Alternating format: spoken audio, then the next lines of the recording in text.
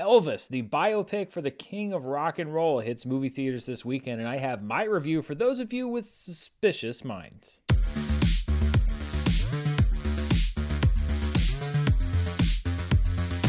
This review is sponsored by Athletic Greens, the maker of AG1. Check out athleticgreens.com/Dan for a special offer, and stay tuned to the end of this review for more info. Hello, I'm Dan Murrell, and this is my review of Elvis, directed by Baz Luhrmann, his first movie in nearly a decade, since 2013's The Great Gatsby. And as I mentioned, this is a biopic of Elvis Presley, which is a subject matter that is not necessarily untrodden. There have been many movies and TV shows and TV movies about this subject before, but this one is probably unlike any of the other ones that you've seen. Elvis stars Austin Butler as Elvis Presley, and he's the real revelation here. I'd seen Austin Butler in a couple movies, including Once Upon a Time in Hollywood. I knew that he was in a bunch of TV shows that were kind of younger skewing, and I just didn't really know enough about him to really make any kind of even a guess about what he might do in this role. But I thought, there's always the chance that he's just kind of a pretty face who looks a little bit like Elvis, but maybe can't quite pull off the part.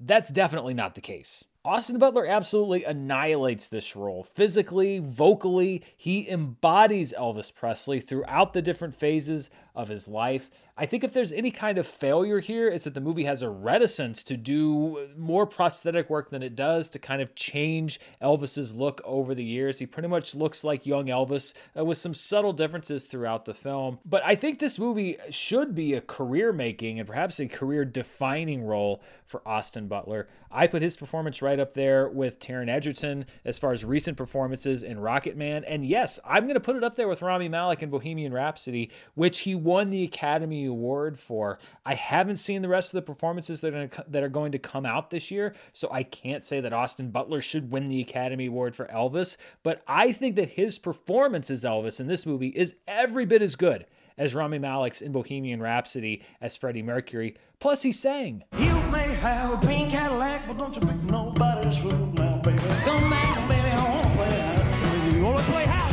Honestly, the movie is worth seeing just for the lead performance, but there's also Tom Hanks. All the prosthetics budget, I guess, went to him and his character of Colonel Tom Parker, Elvis's controlling manager. Tom Hanks is doing something in this movie.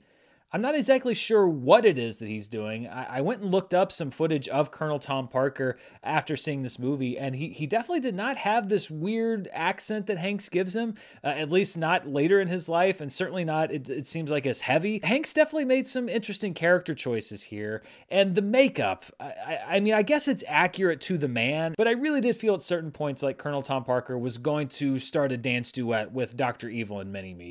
It was very Austin Powers-esque in places. I honestly think it's more of a distraction at some points than an immersive character choice, but the character of Colonel Tom Parker is essential to this movie because it's largely told through his eyes, if not necessarily entirely from his point of view, so he has to be in the movie, and what Tom Hanks is doing is definitely compelling. It's often also, though, a little bit confounding. The screenplay is credited to Baz Luhrmann and 3 other writers, 2 of whom were credited previously as collaborators with him on other projects. And I think that structurally, the movie is really written around Baz Luhrmann's signature style, which I think kind of saves this movie from being potentially the kind of movie that Walk Hard was parodying. Elvis Presley's got to think about his whole life before he goes on stage. It could have felt like a by-the-numbers recitation of Elvis Presley's life, but Baz Luhrmann's frenetic visuals, the sometimes symphonic, sometimes cacophonous audio track and music, a lot of times even the nonlinear structure of the storytelling distract from the fact that this really is, in fact, largely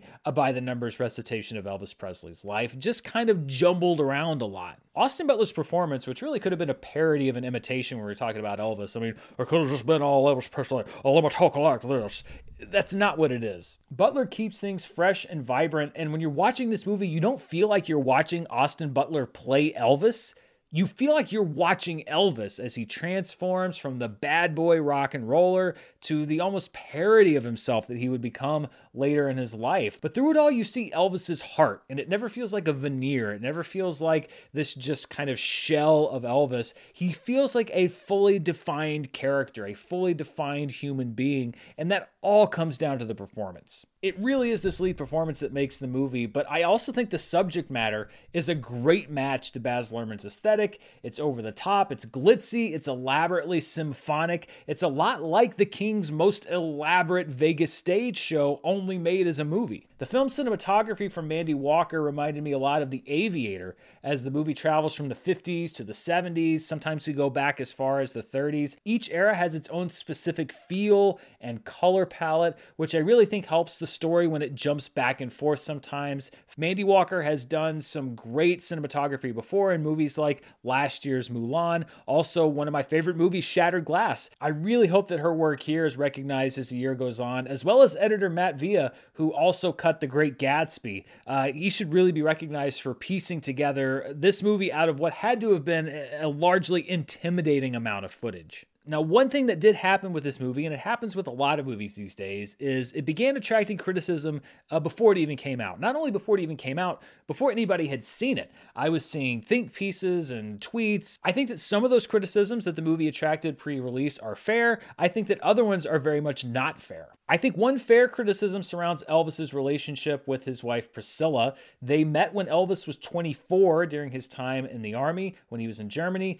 Priscilla at the time was 14, and even though they wouldn't marry until nearly 8 years later, I think it is a problematic part of Elvis's life that the film barely pays lip service to. They just describe her as the teenage daughter of an army officer, and then they just kind of like, ugh, and move on from it. It's not unusual for a biopic to gloss over unpleasant or inconvenient details. Many other biopics have been criticized for this over the years, but this in particular, I think is a pretty big one, and I think the movie could and probably should have addressed it much more than it does. One criticism, though, that I've seen so many times, even stuff that was tweeted to me when I said that I was watching this movie, that I think is completely unfair when you see the content of the film, is the criticism that the movie doesn't acknowledge Elvis's influences among black artists, particularly early in his career. And there was the accusation that this movie doesn't even acknowledge those contributions. That is categorically false. Elvis's influence are featured heavily throughout the film, from the revivals he attended as a child, to the blues singers who formed the foundation of his early hits,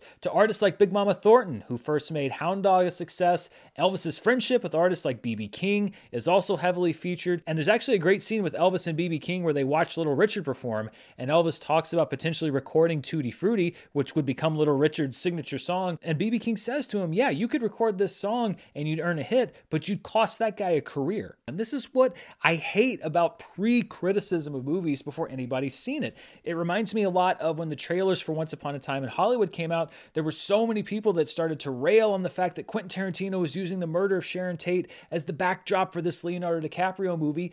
And then when the movie comes out, it's essentially a Hollywood fairy tale that celebrates Sharon Tate and her life, changes history, and gives a grisly ending to her murderers, including one who's played by Austin Butler, who stars in this movie. You are...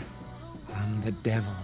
No, I was dumber than that. I think that Elvis is a good movie. I don't think it's a great one. It's about 20 minutes too long, and I think sometimes the split focus between Colonel Parker and Elvis may have been the wrong angle, but when this movie cooks, it really cooks. And when it's going at 100%, Austin Butler busts this movie through the stratosphere, particularly when Elvis takes the stage. Looking at the credits, the end credits, I was shocked at how many of the songs Austin Butler performed either completely or partially from Elvis's later days, because they sound exactly like Elvis Presley. I think the good things in this movie far outweigh the not so great things. If you really don't care, and I don't mean don't know, but don't care about Elvis, then you may not like this movie. It is a deep dive into Elvis's life and rock and roll history, so if you're not interested in those subjects, I don't know how much it's going to hold your interest. However, I think much like Elvis Presley's career itself, the high highs are going to outlive the lower lows when it comes to this movie. So it's a recommendation for me on Elvis, if only to see this lead performance, which I think should be in the awards conversation going forward. Are you interested in Elvis? Do you not care? I mean, this is kind of, even more than Top Gun Maverick, the quote-unquote boomer movie of literally of boomer movies, but I think if you give it a chance, you might be surprised. Let me know down in the comments below. And as always, thank you so much for watching. Before I go, I'd like to thank the sponsor for today's review, Athletic Greens, the makers of AG1. You've been hearing about AG1 on the show for quite some time now, and I started taking it because I'm looking to support better gut health this year and an overall better me. But what is this stuff? Well, with one delicious scoop of AG1, you're absorbing 75 high-quality vitamins, minerals, whole food source superfoods, probiotics, and adaptogens to help you start your day right. And taking AG1 is super simple. I can either put a scoop right into a cup of water or mix it into a shake that I'm making at home. Either way, it's a quick and tasty way for me to start the day off right and make sure I'm supporting not only my gut health, but my immune system, my recovery and focus, and so much more. AG1 is lifestyle friendly and contains less than 1 gram of sugar with no GMOs or artificial anything. And if you don't take a multivitamin or have been trying to figure out which one to take, AG1 is also a great choice because it is full of high quality ingredients that your body will actually absorb. And right now, it's time to reclaim your health and arm your immune system with convenient daily nutrition. And to make it easy, Athletic Greens is going to give you a free 1-year supply of immune-supporting vitamin D and 5 free travel packs with your first purchase. All you have to do is visit athleticgreens.com/Dan. Again, that is athleticgreens.com/Dan, D-A-N, to take ownership over your health and pick up the ultimate daily nutritional insurance. Thanks again to Athletic Greens for sponsoring this review, and thank you for watching. I'll be back later this week with the review of The Black Phone. There's also a lot of great movies on streaming and the season finale of Obi-Wan Kenobi, series finale. I don't even know that I'll be covering as well, so stay tuned, stay safe, and I'll see you next time. Bye.